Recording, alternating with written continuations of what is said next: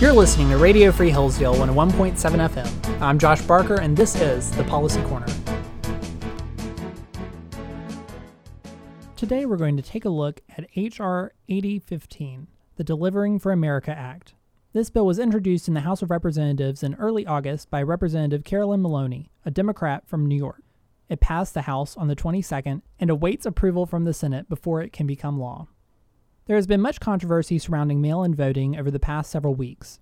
Republicans have been critical of mail-in voting and the post office in general. Democrats have accused Republicans and President Trump of sabotaging the Postal Service.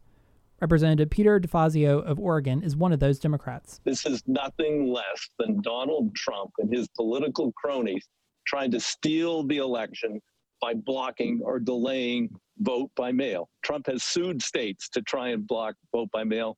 That won't work.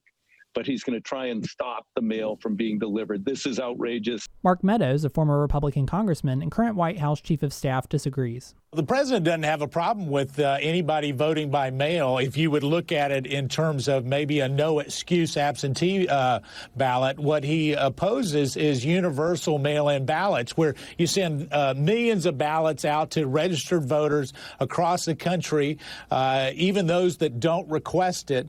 I've worked a number of times at a precinct, and I know how those rolls are not accurate. H.R. 8015 is the Democrat response to this controversy. The bill sets out several guidelines for the post office.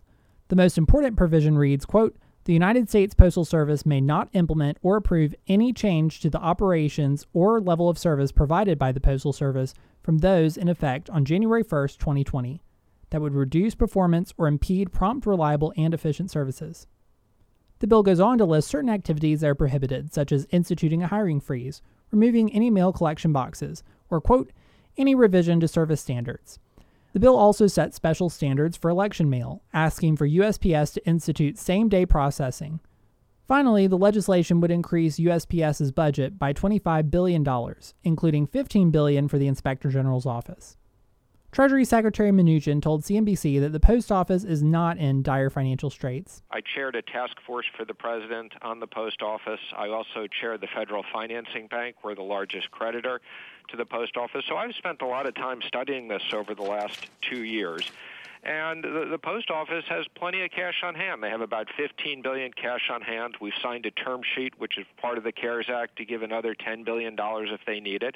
The Postmaster General also finds this legislation unnecessary. To be clear, we will do everything we can to handle and deliver election mail in a manner consistent with the proven processes and procedures that we have relied upon for years.